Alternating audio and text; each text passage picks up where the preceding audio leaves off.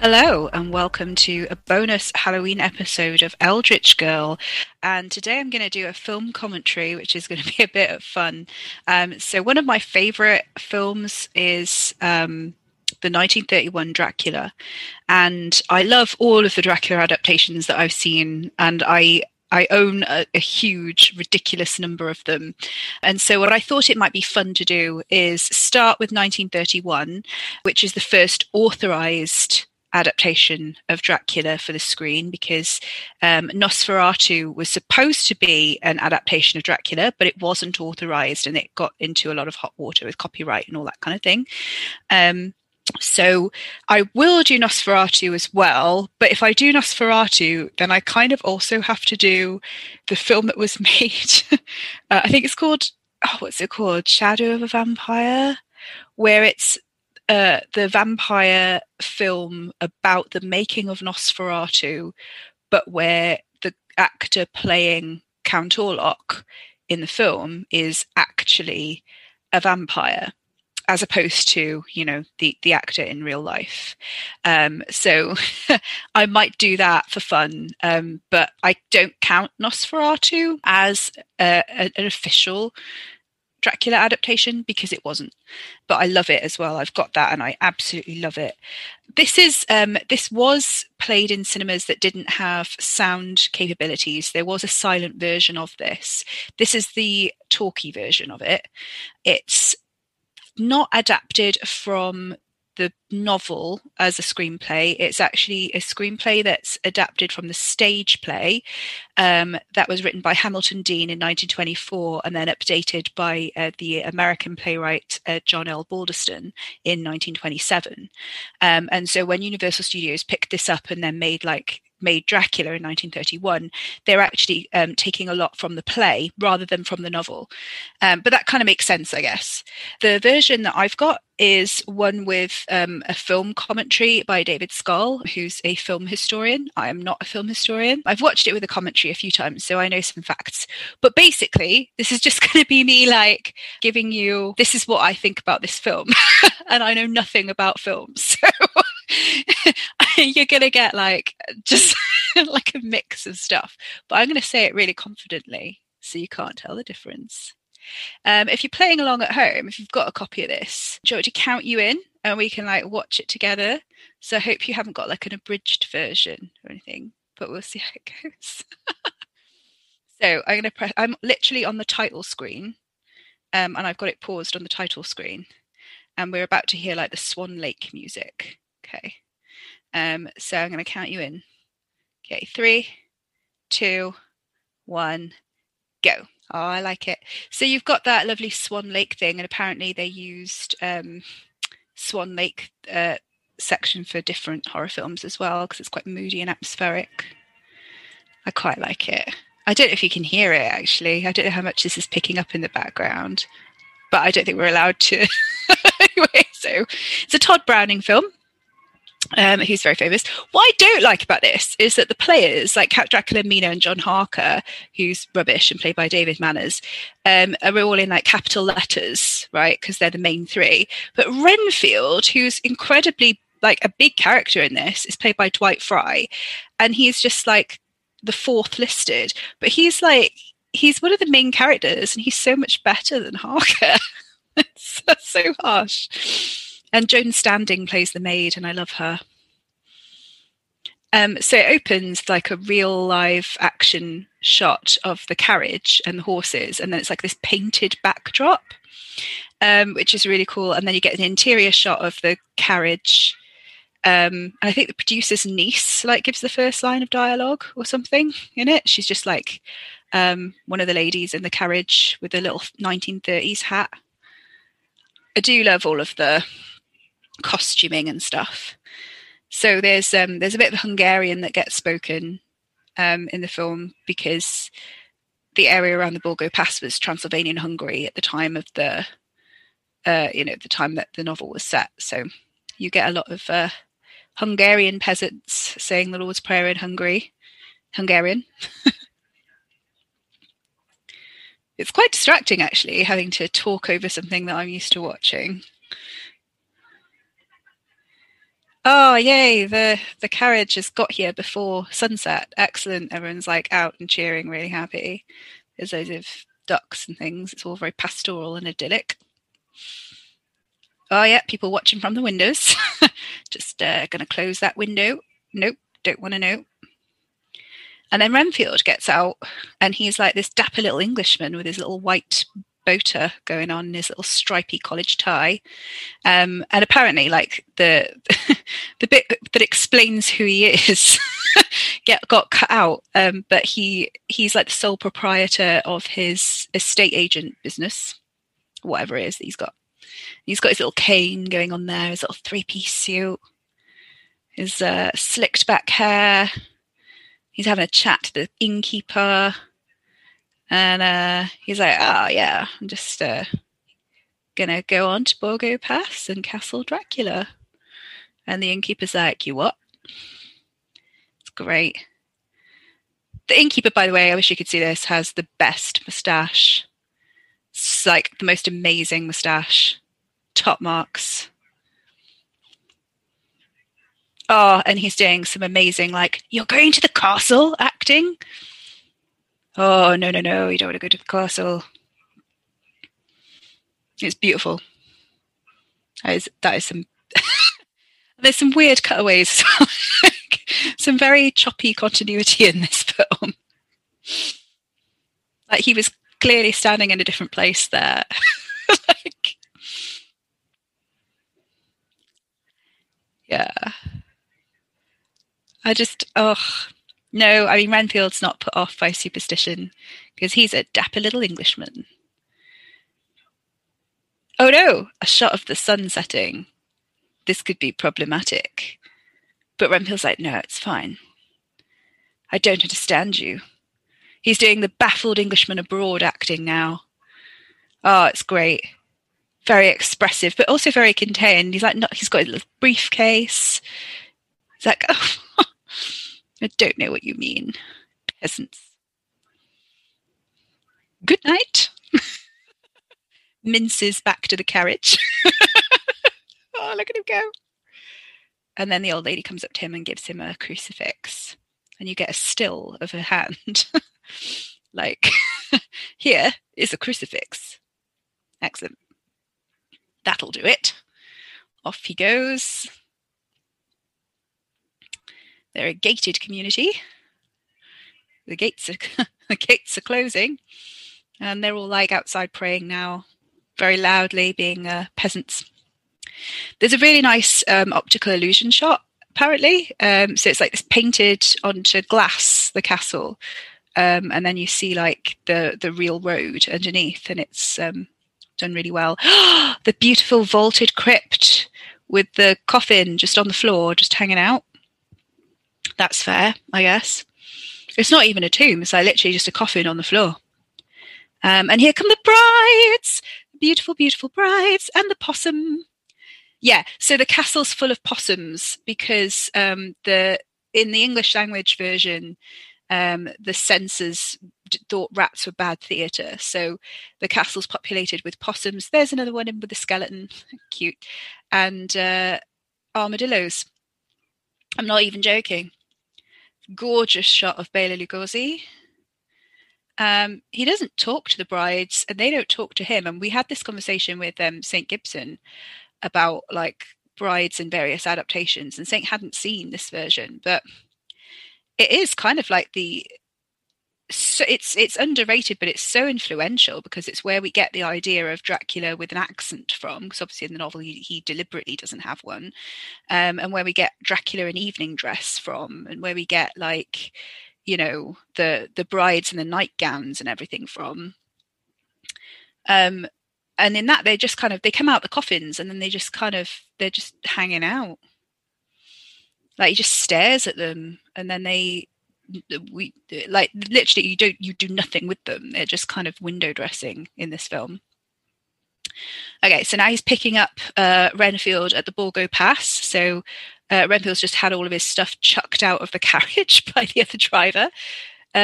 Dracula's not muffled in the way he should be in this one, but his eyes are really luminous, like because of the camera trickery, I guess. And Renfield, for some reason, even though his face is fully exposed, doesn't recognise who Dracula is later on. Um, but it's dark. It's very misty. The dry ice machine's going full blast. I think we'll just give him that one. There's no dialogue or anything, and off we go across the misty, blasted heath, which is, of course, nothing like the Borgo Pass in real life. But no one cares about that. So, yeah, you got the live action shot of the carriage and then this glass painted scenery, like on top of it, which gives you this impression of going towards this great big ruin that's really picturesque. Renfield's looking out of the carriage window and the driver's not there, but there is a big bat. It's amazing, actually. This is like this is the Ford Coppola, isn't it, version? That's where that got that from. Coppola got it from 1931, obviously, not the other way around. Can you imagine? Yeah, so Renfield's like, driver! Oh, there's no one there. That's weird. Wait, something's not right here. Ah, the door is creaking slowly open, and there's nobody there. But I'm just going to go ahead and go through it. He's very good at trepidation, but he's plucky. He's the plucky, intrepid Englishman abroad with a job to do, clutching his little briefcase. Oh, there he goes. Okay, this is a set, and it's beautiful. So it was, I think, built in wherever it was they filmed it, like in the studios on the lot. But it's like this gorgeous Gothic vaulted ruin with an 18-foot spider's web that they created out of, I don't know, like it says on the film commentary what they made it out of, but they blew it out of some sort of air gun thing. And it's like, one armadillo, two armadillos, three armadillos. Yes, sorry. Gorgeous. There's very little dialogue. It's all very, very slow. It's kind of the point. Like, it's slow, it's atmospheric. You have to really be drawn into it. It's all about the static camera shots. And Bela Lugosi going, I am Dracula. Because he learned his lines phonetically, which is why you have this really stilted kind of way of talking, and it's very slow and deliberate. And that's where the stereotype comes from. Oh, look at him in his cape. He's got his evening dress on. He's got that medal thing around his neck, which, again, I think the costuming in the Ford Coppola version borrowed really heavily from this, but made it really opulent and, like, rich. Ah, the wolf. The children of the night. What music they make. And the inflection's really weird as well. But I don't think he spoke much English, actually, Bela Lugosi, not when he made this. Okay, so he's going to walk through the cobweb and not break it. Yeah, there he is, the other side. The cobweb is completely unbroken. How did that happen? The magic of the camera. And then, I mean, you don't see him walk through. You see him in front, and then you see him behind. And then you see Renfield's reaction in the middle. And then Renfield's like, okay, I'm going to use my cane. And I'm just going to go ahead and just break that through. Yep, great. And there's a little plastic spider. Just like scuttles away, but its legs are not moving. It's just being dragged on a string. There's loads of bats on strings as well. But you don't see the strings. I mean, fair play to them. Like, you know they are on strings, but you don't really see the strings. You'd be looking really closely. It's quite grainy footage. Like, how can you tell? And Dracula's there with this one single candle. And then you've got this all-purpose room with, like, all of these crazy candelabras going on, like, full of candles, you know, like in a big Orthodox church. Loads of them. Like those sorts of things, like lighting every corner. You've got a big suit of armor for no reason. You've got the drapes going on. You've got a big fireplace with an open fire. You've got this lovely, gorgeous table. I want that table. Like carved oak table laid with wine and bread and stuff that obviously Dracula's not going to eat, and a bed. So you've got like everything can happen in this room all at once. Very efficient. And Dracula's like, hello, you short, sexy Englishman. Oh, yeah, yeah, he is. Um, so Dracula's taken his coat like a butler. There is no butler. This is all weird. The door just opens on its own. This is very much like the Beauty and the Beast castle because of the weird stuff that happens in it. It's great. So also because of the continuity errors, but like I think that's great. That kind of adds to it. In a minute, like the bed's going to be turned down, but nobody's done it. It's like there we go. It's just Dracula's magnetism. Like literally. here's a turned down bed. Only one that I prepared earlier. Please have some more wine. Oh, this is great. So Renfield's now seated, and he's like, "Oh yes, yes.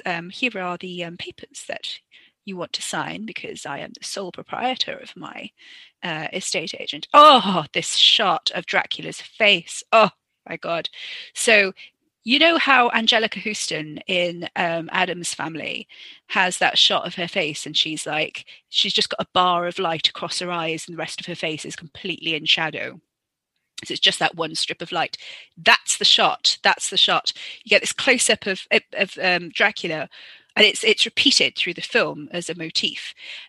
So you've got that shot where it's just like his eyes are glowing, they're kind of luminous, or they're like reflecting mirrors in his eyes or something like, or just underneath, so he's not like actually blinded. But and you can see those two kind of circles of light, like hitting his eyes like that, making them kind of glow. Okay, so the bed is not turned down. Dracula's just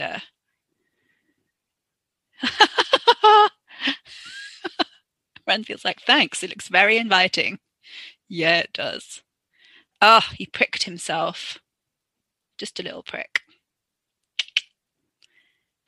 Dracula's into it. Yep, bed's turned down. There it is.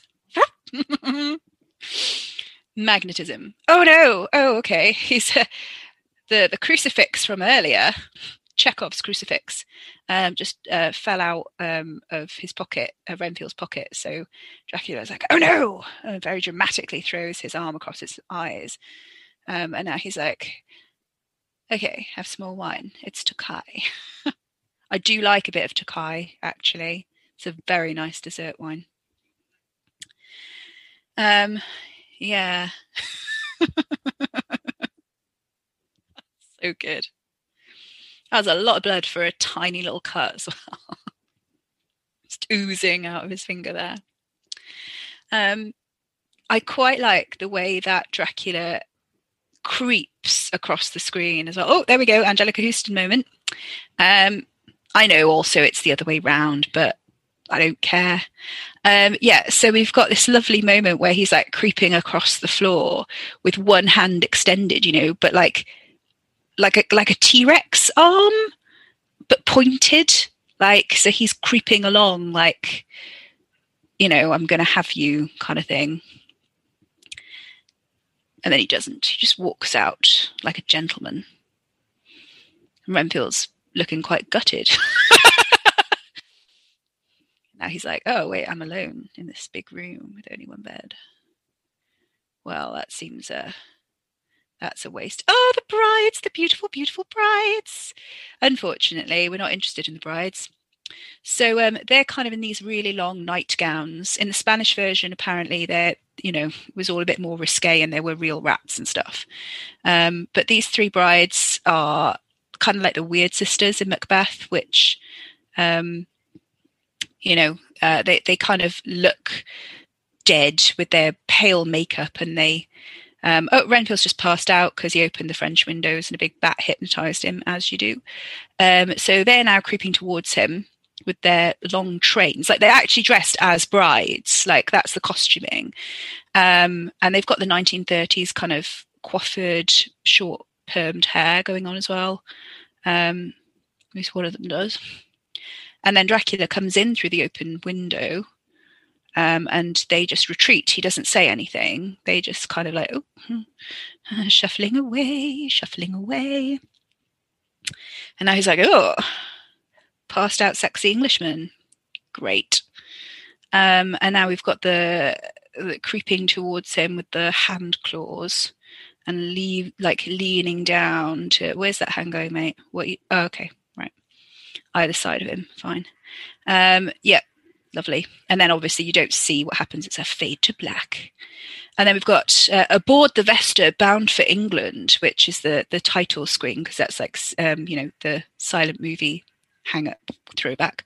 Then you've got some scenes from a film called, can't remember, is it The Silence or something, which is spliced in. So because that was from a silent film, it's like double time, really jerky, because it's a different speed of playback. So you've got this spliced in ship with all these sailors in oilskins like being tossed around the deck and like grappling with the wheel. This really jerky half motion. And then you've got, obviously that's not happening under the deck because Dracula and Renfield are not experiencing this at all. It's like they're in a totally different film. And Renfield's like caressing the coffin, and now he's got Dracula out, and you've got the Angelica Houston moment again with the eyes going on there. And Dracula's just like ignoring Renfield's pleading. And Renfield's like, oh my God, I'll serve you. Just give me lives like you promised, master. And I love this. Like, it's all spliced in. It's water everywhere. And Dracula's just hanging out, vaguely swaying. Like, the boat is being tossed side to side. There's water everywhere, splashing over the camera lens, all really dramatic. And Dracula's just sort of stood there. And then it cuts to the harbour. And the harbour master's voice is actually Todd Browning, the director. And you basically see this silhouetted shadow of the captain lashed to the wheel with his head thrown back. So you can't see too much blood. You can't see rats. You can't see fangs in this, like, because the censors were kind of like very picky about it. But, it's all the imagination, isn't it? It's all the magic of the theatre. Or in this case, the silver screen. And Renfield's just there, like, caressing caressing the coffin or the crate that Dracula's in. Like, master, we're here. Oh, this is creepy. So they're about to open the hatch to see if there's any survivors, and Renfield is literally just stood at the bottom of the stairs. Oh God, he's literally just stood at the bottom of the stairs, clinging onto the handrail and grinning, like in a proper grimace, and laughing through his gritted teeth. Like, like that kind of sound. Like, oh. Okay, a newspaper. Late London edition. Crew of corpses found on derelict vessel. Schooner Vesta drifts into Whitby Harbour after storm bearing gruesome cargo.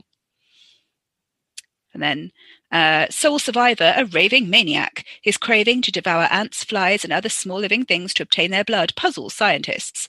At present, he is under observation in Dr. Seward's sanitarium near London. Fade to black. So Dr. Seward in this is Mina's dad. We won't ask too many questions about that because very often they conflate characters because it's just too difficult to keep track of everything. Anyway, here we go. We're in London with like a pea soup fog going on. There's a little flower girl. She's going to die because Dracula is pretty into hypnotizing and killing all of the lower socioeconomic people. There he goes, this embrace. She's like, do you want a flower? No, not a flower. Oh God. There's a scream, fade to black. And now he's just like walking through London, the dapper man about town with his top hat on, like nothing happened, and the cane. Again, very Francis Ford Coppola. Not the long hair though. It's 1930s, so it's like the very slick kind of short-haired look. And then you've got all the gawkers coming to look at the dead flower girl and the Bobby on the beat with his whistle. You've got this shot of like, is it meant to be the National Opera House, I think? And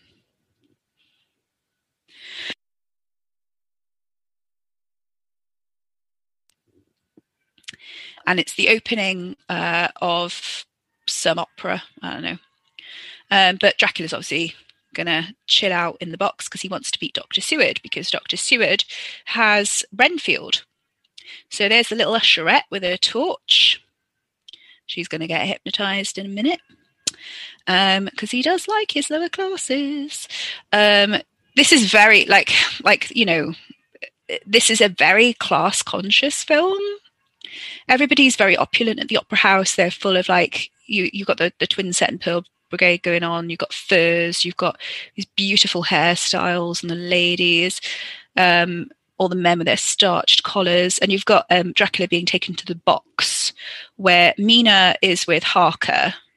Mina's quite, conservatively dressed, I guess. It's not very risque. She's got, sort of the nice short hair going on and some sleeves. Lucy is the one with is played by Frances Dade, and she's got really short kind of flapper hair, much shorter than Mina's, and her dress is a little bit more risque than Mina's. But she's Mina's friend, Lucy. And she's just hanging out with them. She's not a character in her own right. She's literally just there to be Dracula fodder.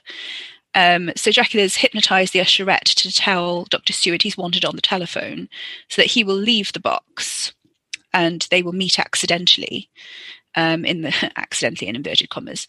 And now Dracula is getting an invitation from Dr. Seward to join them in the box. There's a abrupt handshake. Harker stands up to be like, "Oh, hello, attractive Count." And Lucy's like, "Oh, hey." Oh, Harker. That was a lingering look there. And a nice little bow. Mina just doesn't care. Mina's very practical and pragmatic. But Lucy's well into it. Oh, look, there's a seat there now. That's right by Lucy. Excellent. Lucy's the one with all the morbid poetry. She's got a really interesting, so she's very obviously attracted to Dracula in this. And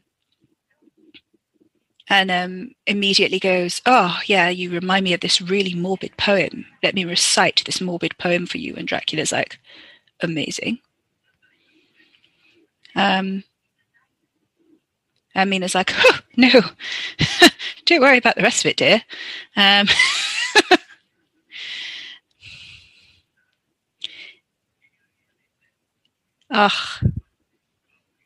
To die, to be really dead, that might be glorious, says Dracula. There are far worse things than death.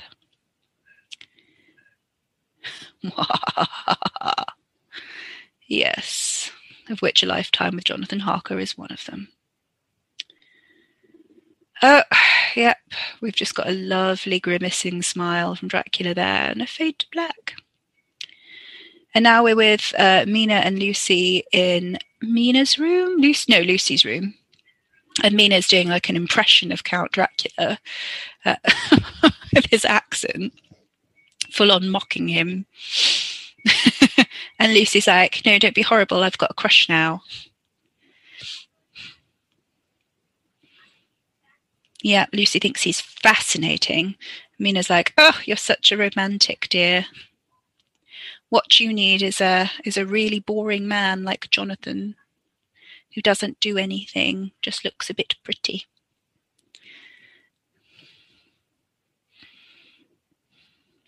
Lucy's like, "Oh, no. What a bit of adventure."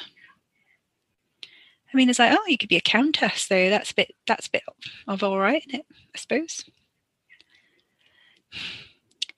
So Mina's off. Dracula's just casually greeting the policeman, who's just on his beat outside. Lucy's opening the window, and Dracula's just going to stand there outside the window, watching her undress. Okay. You don't see that. You see her taking a shawl off, but, 1931. They can't show you everything. If this was 1975, it'd be banned. You know what I mean? So yeah, you've got like they would have put a lot more erotica into it. So here comes the bat through Lucy's window. I don't know why they didn't do that. I mean, it's just I'm sure somebody must have done. Dracula, the porn version, the 1970s porn version. I bet it was in French. I guarantee you, I'll find it. If it exists, I'll find it. Oh, look at that lovely cut.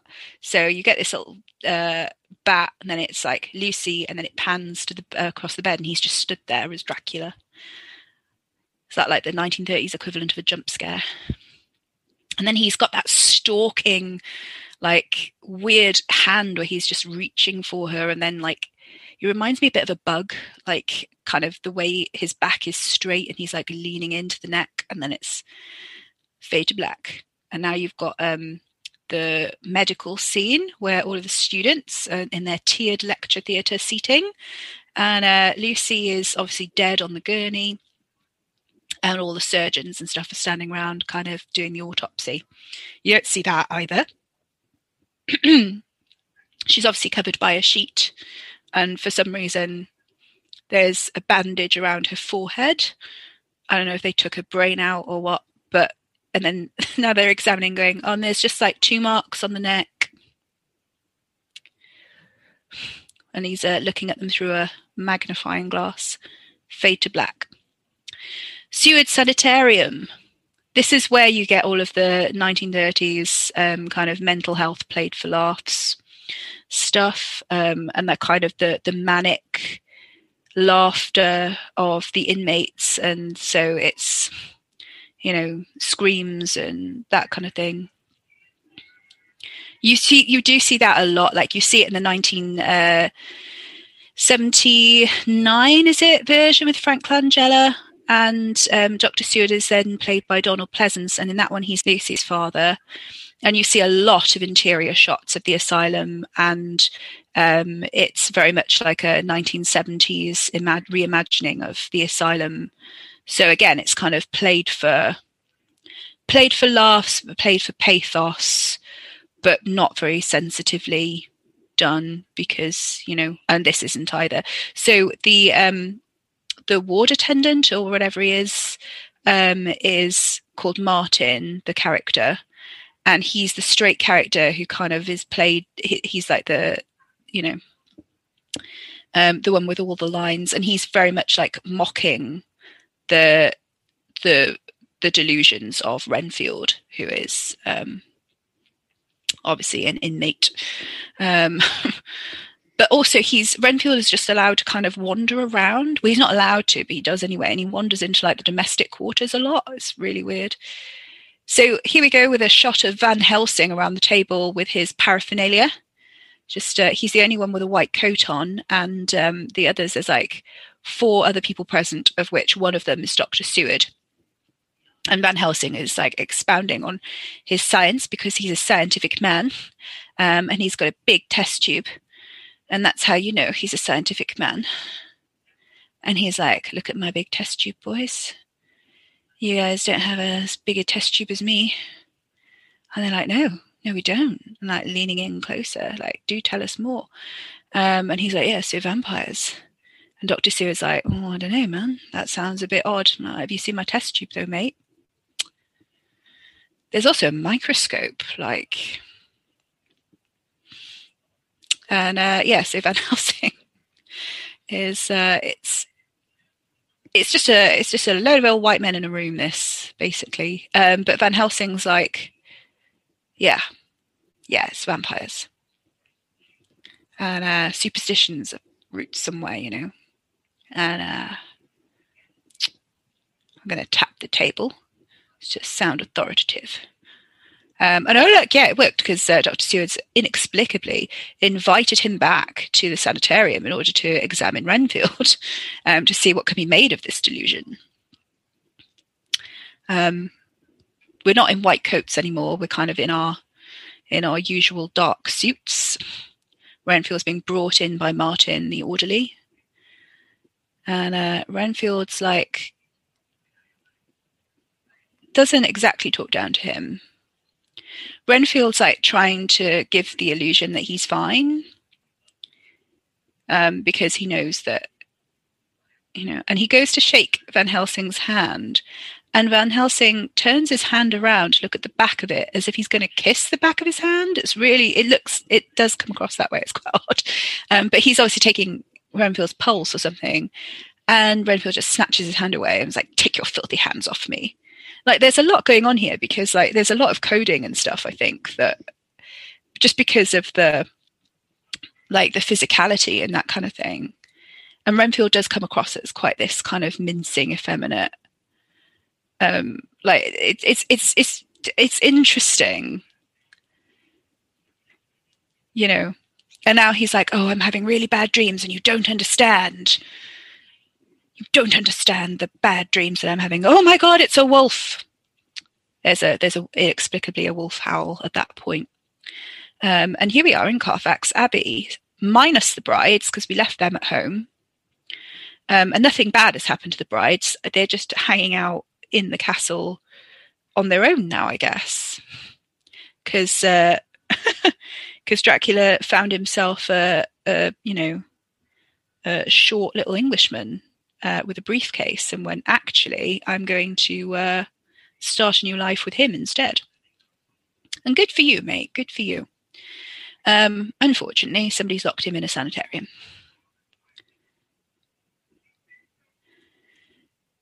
Yeah, so now Martin's like going, oh, Renfield, he's talking to like these flies and stuff.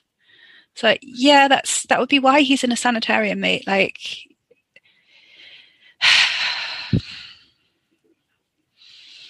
that's also your job. Like, you're an orderly. Like, why are you surprised at people doing things that you don't think of as like normal? I don't like, this is this whole problematic kind of thing.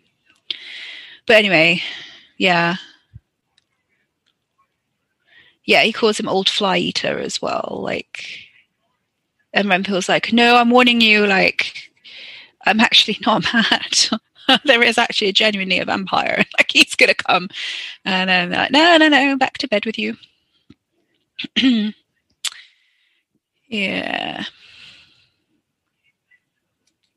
And Renfield also recoiled from the garlic that Van Helsing kind of thrust in his face.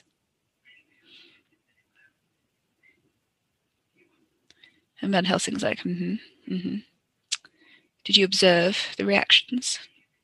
We are men of science. And Renfield's like on his bed now, really genuinely upset. Like, there's some really good acting going on here. And he's like very much in despair and very much like the look on his face when he hears the wolf howling outside his window is just the staring eyes, and he's like, yes, master. Like, it's full of desire and also revulsion, but then like this compulsion. And he's like, oh my God, you came back for me. And then it's all telepathy. You don't get to hear any other side of the conversation. Like, Bela Lugosi's character, Dracula, is just stood outside staring, and you get that Angelica Houston moment again in the close-up. And Renfield's like, no, please don't. I don't want to hurt Mina. He means Mina. Like, he's going, no, not her. And that's picked up on in the Fort Coppola version as well, I think, with kind of Tom Waite's... is it Tom Waite? Is that his name? Renfield in that one. Anyway, we get the lovely bat flapping at the window of Mina's room now, and then a cutaway, and somehow Dracula's stood by the open door of her bedroom, not the window of the bedroom, but that's okay because he was a bat, I guess. And he's doing that clawed creeping, and this time his face is like this grimacing comedy mask. Like the ancient Greek comedy mask, like his mouth is open and you can't see his teeth because you can't show fangs, right? And he just leans in over the camera, and it's like this like really distorted, grotesque sort of shot. It's quite, I think that would have been quite effective back then. And now Mina's kind of downstairs. It's the next day. She's got a scarf around her neck. So she's kind of dressed like one of the brides now. So she's got the very kind of, I don't know what color it is originally, obviously, but when it's in black and white, it's this very pale white looking dress and a matching like floaty drapey scarf and the little floaty sleeves. So she actually now looks like they're mirroring the costuming, I think, on purpose of the three brides that you saw before.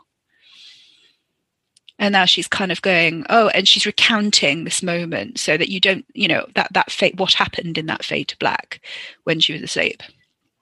And Harker's just like hanging out in his tweed and jodhpurs like he's going grouse shooting in a minute, holding a hand and like, oh, it can't be that bad, dear.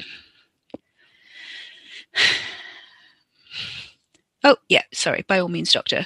And he gets up and wanders away. I'm just going to sigh every time David Manners comes on screen. Oh, there he is with one hand tucked in the pocket of his smoking jacket. It's not a smoking jacket, but like his jacket. Just having a chat to Mina's dad, like, oh, I'm a bit worried about Mina. Really, mate? Really, are you? Oh, she doesn't want to show Van Helsing her neck. There's actually nothing on her neck. Like, we don't see anything on her neck, but you have to imagine. To use the power of your imagination. And it's being inspected and she's like not happy about it, but she's kind of, oh, there's 2 marks. Oh no, what? Shock. All this talk about vampires and honestly, why is Harker so useless? What do you see in him, Mina? Oh, God. He's literally doing like the dramatic acting as well. It's great. He's like this chiseled jaw bloke, like he reminds me a lot of Brad Majors. Just this really preppy, like dramatic, but ultimately very useless man. Like just decorative. He stands with his hands behind his back a lot. Dracula has arrived. And they're doing the introductions, and Van Helsing is like, hello, I can see I will be your opponent for this evening. And Dracula's like, hello, I will be your antagonist for this evening. And they're all being very kind of mock polite to each other in the way that gentlemen are.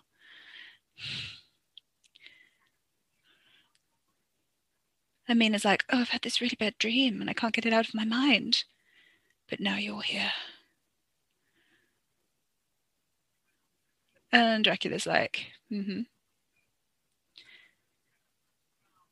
oh, it's probably my fault. I was telling her some tales from my country. And Harker's not happy about that. Harker wants Dracula to tell him tales from his country. And now Harker's like moodily gone over to open the cigarette box, which has a mirror on the inside of the lid. And the mirror is reflecting Mina and nothing. Nobody there. And so, yep, Harker can see it, and Van Helsing sees it too. And Mina's like, good night, everyone. I'm going back to bed now.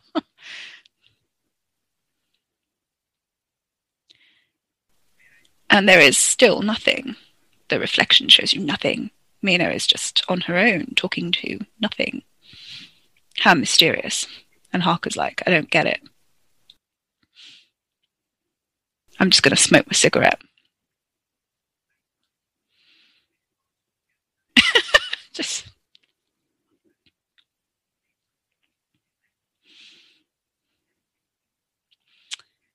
yeah.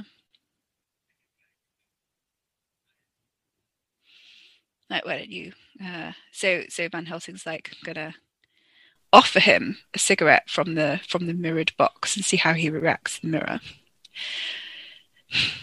Like, how about a cigarette? Just stroke the lid of the box a little bit. How about ha? Dracula like whacks it out of his hand. In the Spanish language version, apparently he used the cane as well and just smashed it to shit on the floor. In this one, he's a lot more genteel. He's just like, pfft. And then he recovers himself and he's like, no, that's, forgive me. I don't like mirrors. Well, who does really, I suppose. He's got a little monocle this time going on, Dracula. He's going to go for the French windows. He's exiting via the French windows, which open onto a balcony. Yeah, he's just going to full on yeet himself out of that room. There he goes. Onto the balcony. And now, oh, what's that? It's a wolf or a big dog running across the lawn, says Harker. Like, he's not going to do anything about it, though. He's just going to come back inside.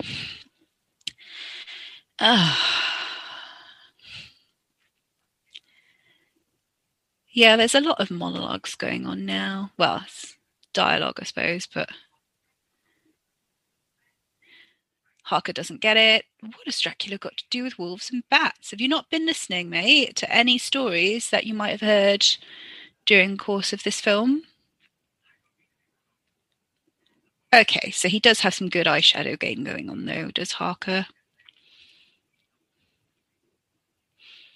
There's some good makeup going on here. He's just going to stand there and look slightly gormless and try and take in some basic facts with his hands in his pockets, with his eyeshadow game going strong. Mina, on the other hand, is now exiting the house, and she's going to go and meet Dracula in her diaphanous night things and her scarf and all of her frills and flounces, and she's going to go out, and he's like opened his cloak for her. She's now on the lawn with him, and there's going to be that lovely embrace, and then the cloak swish, just covering them, very smooth.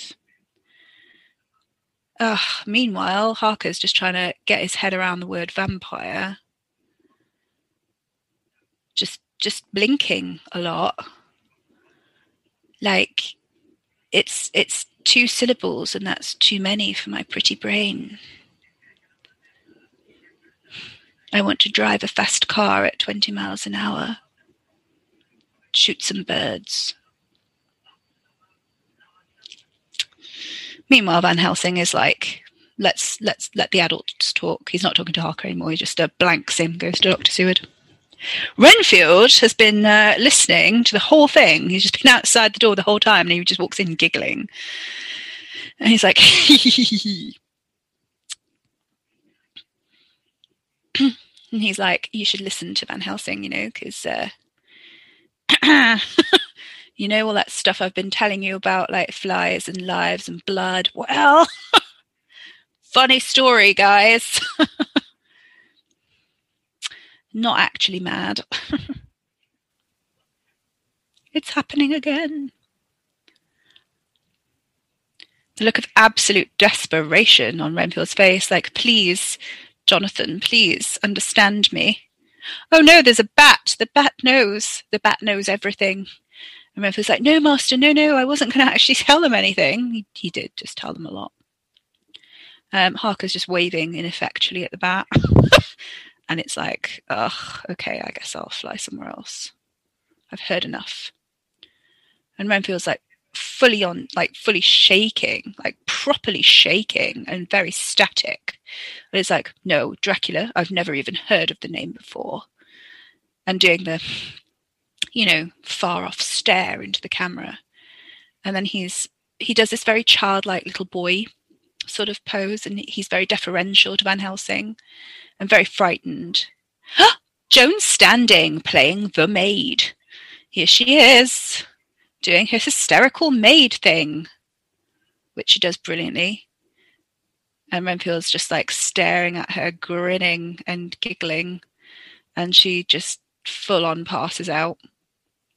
There she goes, on the floor. And Renfield, oh my God, Yeah, Renfield then just gets on all fours and fully crawls very slowly over to her. And that's honestly much more menacing. Oh my God. And the grimace as he reaches for her neck is like the most disturbing thing. Like it's worse than the Dracula scenes, I think. Because you know that he's not a vampire. Like, what is he doing? So they found Mina in the lawn and take her back to the house. And there's Dracula just casually stepping out from behind a tree. Like literally just steps out from behind a tree and watches them go. And then we cut to so Lucy does make a comeback in this, but only very briefly, and then they got rid of the scene that would have made Lucy make sense, which is where they stake her and Jonathan doesn't do anything, like literally the shooting script. He just stands there looking terrified, and then Van Helsing goes in and does it. But there's this scene where you see a Bobby on the beat just seeing Lucy walking like a zombie. And now Martin, the orderly, is reading the newspaper report of a child that got kidnapped by the Blueful Lady, which is obviously Lucy, to the nurses in the sanitarium. So they're like both listening to him avidly as he, reads this newspaper article to them. So you don't see anything, and then Lucy just doesn't come back. And that scene would have been really cool, except it literally would have been Jonathan Harker just stood there going, oh my God, it's a woman, a dead woman. And like, he doesn't say anything either. He apparently doesn't have any lines. He just kind of stares off at the, grave bit where he saw her go into. And Van Helsing's like, oh, I guess I'll do this then. I didn't want to show you, but you have to see it with your own eyes. And he goes in and does the work. And Jonathan just kind of stands there looking terrified. And that was the scene. So like literally, even in the cut scenes, he does nothing. There's a really nice bit of existential angst from Mina, though, in this film, which is coming up now. And Mina's kind of aware that she's changing, that she's going through this transitional period that she doesn't understand. She's becoming something else. She's becoming potentially dangerous to people around her. And then she has, she starts having that really strong reaction to the crucifix, and like, or just the cross. And she's trying to have a serious conversation with Van Helsing, and Harker is just standing there, not really getting it, and being like, oh, darling, you're going to live. Like, John, it's over. You have to accept it. It's over. So what are you trying to say? Well, I'm trying to say it's over. And then she's like, just blanks him and talks to Van Helsing. Like, and he's just, but darling, pay attention to me. Am I not the attractive male lead? And Mina's like, oh, all right.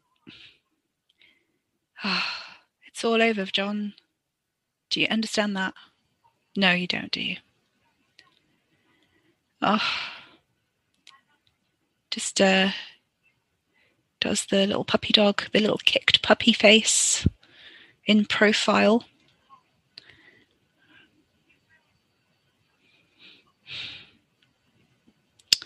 But yeah, Mina's like, nope, it's all over for me.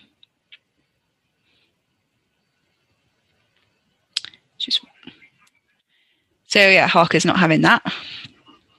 He's going to shout at Van Helsing a little bit because that'll help.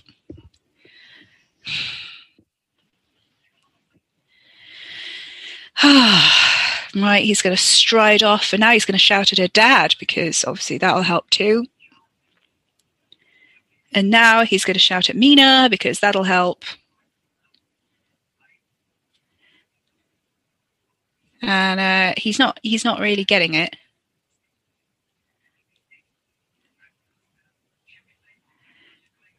And he's like, no, I'm going to take her away and she's going to be safe because she'll be with me. Mina, I will see you in the library. And he flounces off. And Mina's like, no, no, I'm going to stay here. And we're going to go through with our crazy plan. So you've got the nurses now, both of which get hypnotized by Dracula in a minute because he does like to hypnotize people of lower social classes than him. It's his thing. Women and people of lower social class. the only person that he can't hypnotize in the whole film, and he almost manages it, is Van Helsing. Um, but he doesn't even attempt to hypnotize Harker, and he doesn't attempt to hypnotize Dr. Seward either, even though he's in the same room with them at points. So it's like, yeah, that's quite an interesting one. He just goes for, I don't know, like weaker minds, I guess, but also like people who are an actual threat to him. And Harker and Dr. Seward are not threats to him. Like Harker's like barely a character. There's literally like this lingering shot of him just now, just stood on his own while Van Helsing's talking to Dr. Seward, which, that's the important dialogue bit. And Harker's like just displaying this gormless, I am the pretty boy love interest thing. But the camera loves him, so it just stays on him for a while. The dialogue is going on in the background. And he's like, well, he does the sulky thing quite well, and the sort of fluttering the lashes a bit with his eyeshadow. And he also does a lot of sulky sitting. He's now doing some sulky sitting. And Renfield is also creeping around the house, and you see his silhouette before you see him on the door. It's a very distorted shadow. The maid is apparently fine. We don't know really what happened with that.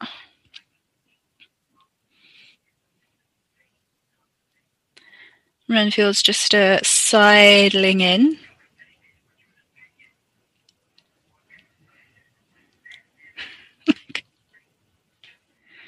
And Dr. Seward's like, nope, I'm going to use my phone and call the orderly. Get out of my private quarters. But he's not going to do it himself because he's the doctor. That's for the underlings to do. He's not going to take charge of his patient himself or lay hands on his patient himself.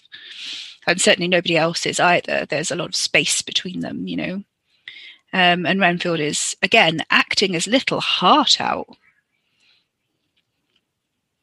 He's got this lovely physicality. Like, he's, just sort of bent over. And I think he played, is it Fritz in the Frankenstein film, which is the hunchback servant? So, like, the precursor of Igor. And he did get typecast, I think. But he's really good, like... And okay, so now he's describing, so Renfield is now describing the sea of rats that Dracula turned himself into with burning red eyes outside his window, which had been totally impossible to do in 1931 as like a CGI or whatever. So and obviously because it's adapted from the stage play, like I imagine like a lot of the speeches are very similar. I don't know though, I'd like to read that. And he's just like delivering this beautiful theatrical speech with a lot of static, he's not moving his legs. He's doing a lot, he's kind of planted himself there and he's doing a lot of hand movements. And it's really good. And he's almost mirroring Dracula and the way Dracula kind of hunches over and splays his hands. It's like splays his fingers. And then he's got the sort of the claw thing going on, and then it's like a really the subservient mirror image of Dracula going on there. Beautiful.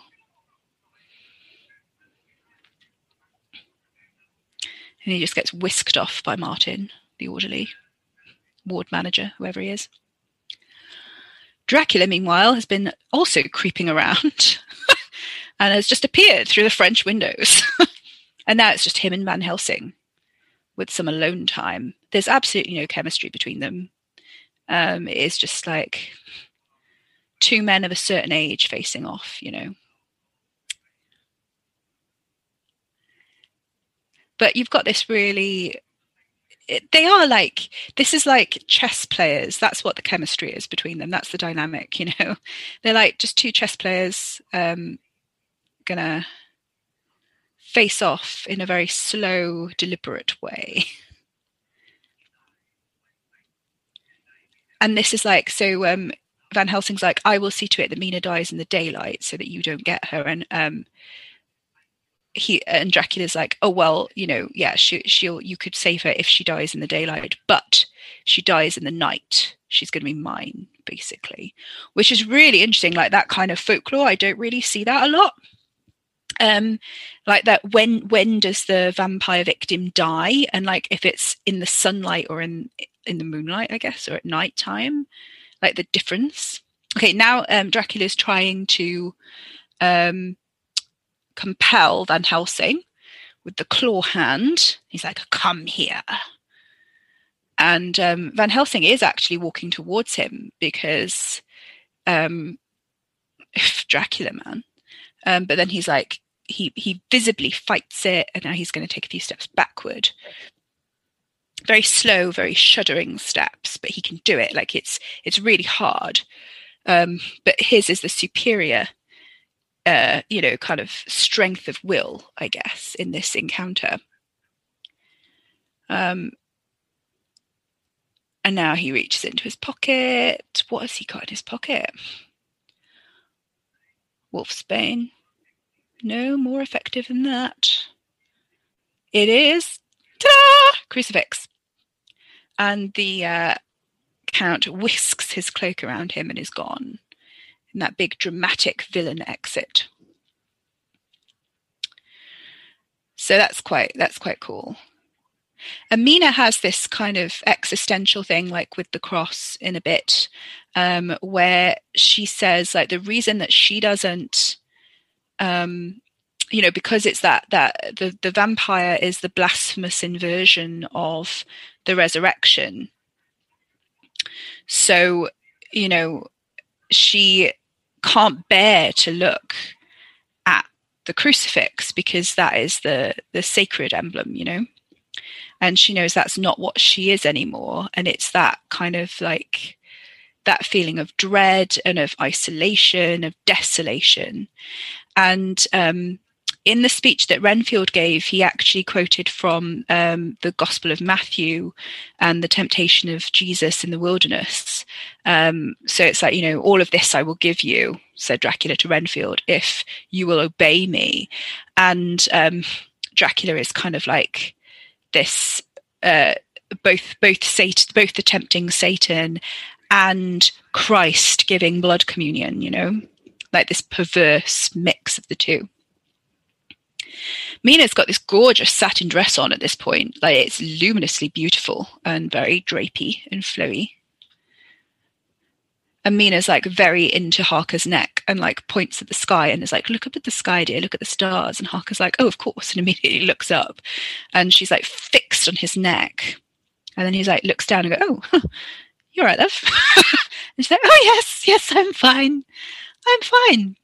And the nurse is like, this doesn't look fine. So the nurse retreats. And Mina's like, come and sit down with me outside on the chaise longue. And she's going to go full little, like, vampire. Seward and Van Helsing having a chat on the stairs. They're planning and plotting and scheming.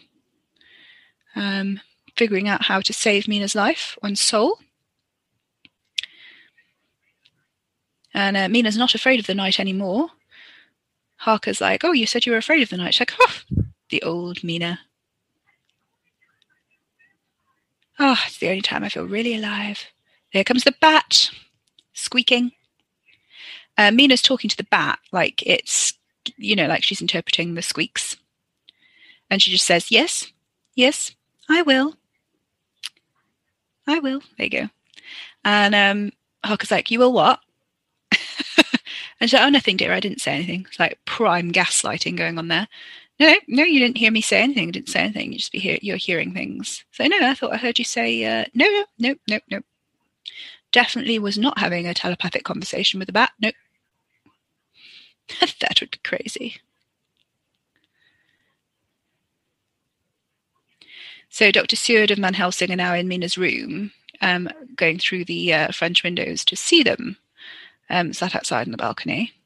So they're about to witness Mina's obsession with Harker's jugular vein, and she's got this really intense stare.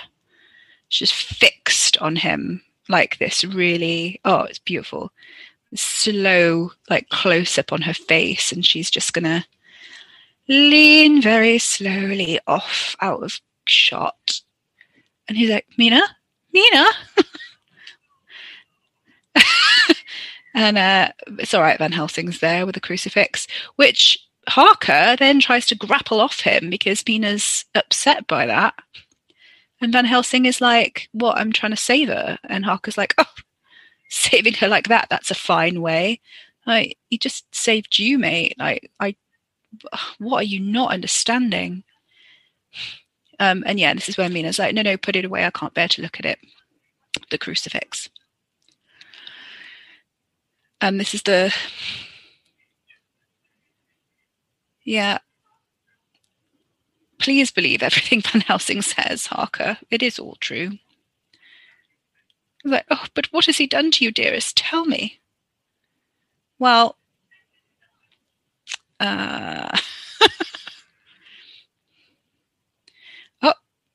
that's a gunshot because Martin the orderly's out there with a rifle, and the maid, who is fine. Don't know why the maid's out there, but they're shooting at the bat. Because that'll work. I don't know why people just don't do that, just shoot the bat. Like, in it.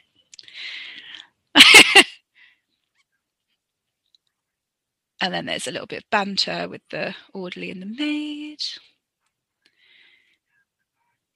There we go. Martin's just like, everyone's crazy except us, and I have my doubts about you. And she's like, yes. And he just backs off with the rifle. So it's now like 20 to 5 or something in the morning, according to the clock. And the nurse is now hypnotized, hasn't shut the window, and or has shut the window.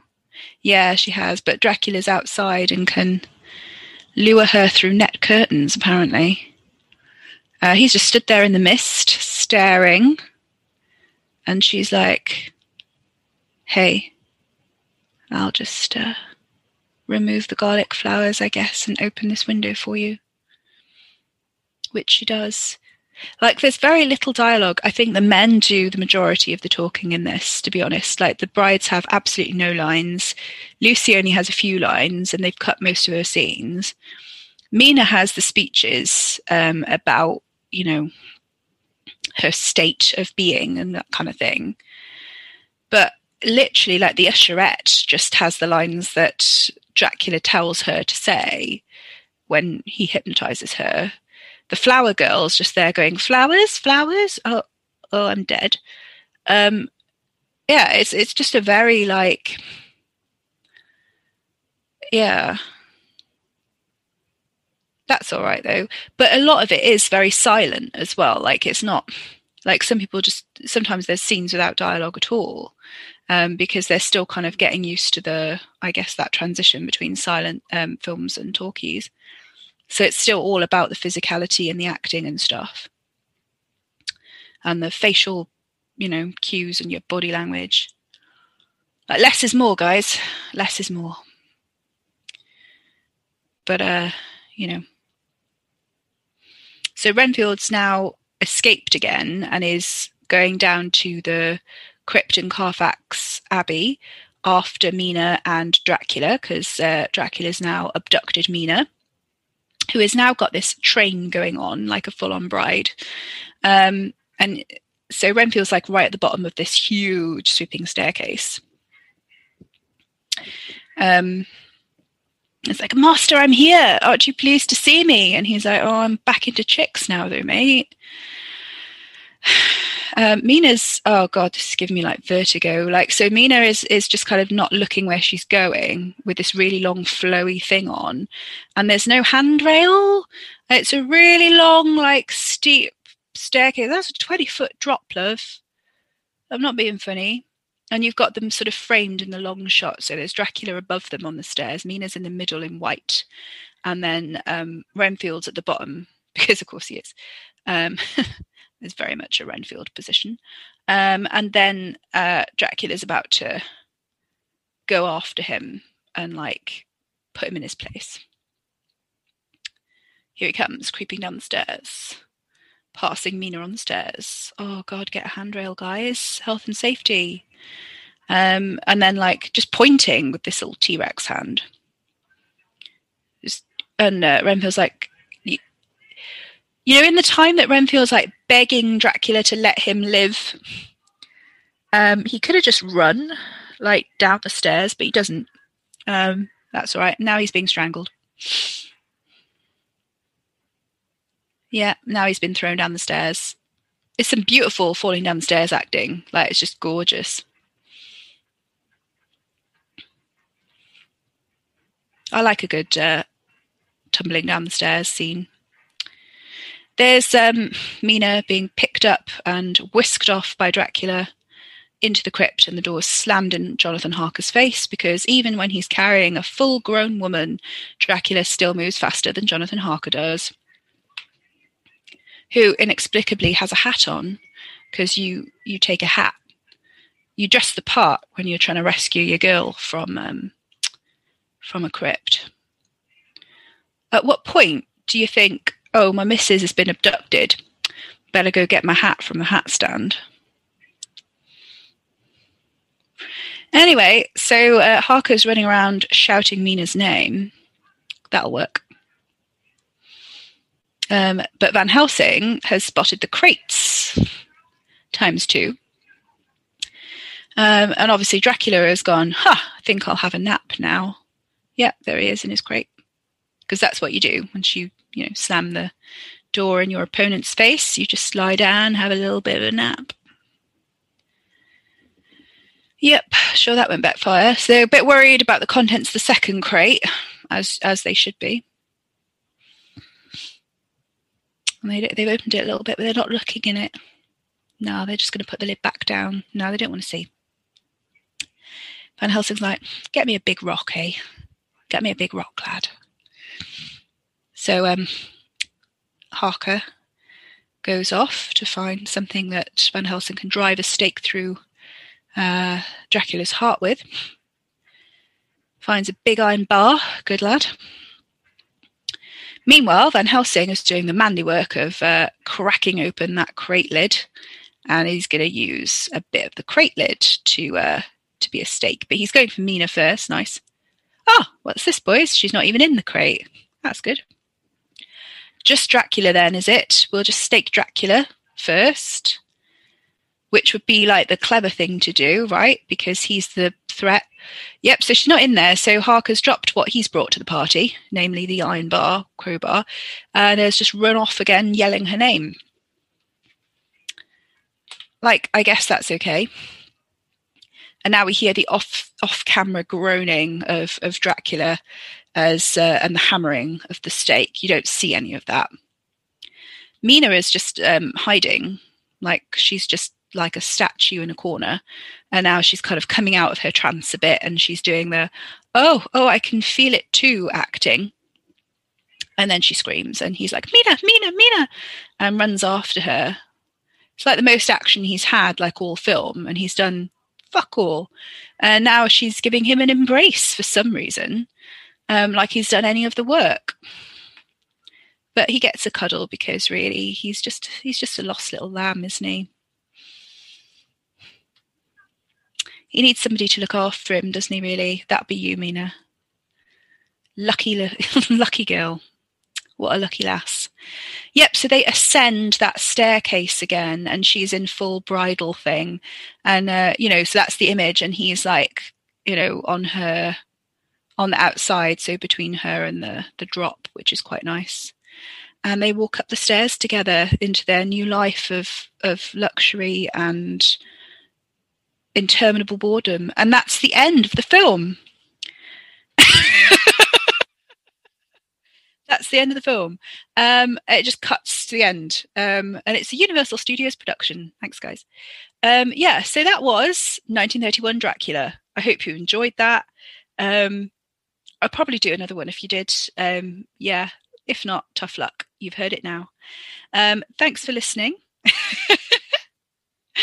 I hope you will enjoy the next few episodes of Eldritch Girl, particularly the 13th serial, which is our main serial this season, and the other bonus episodes that we've got coming up. Bye now.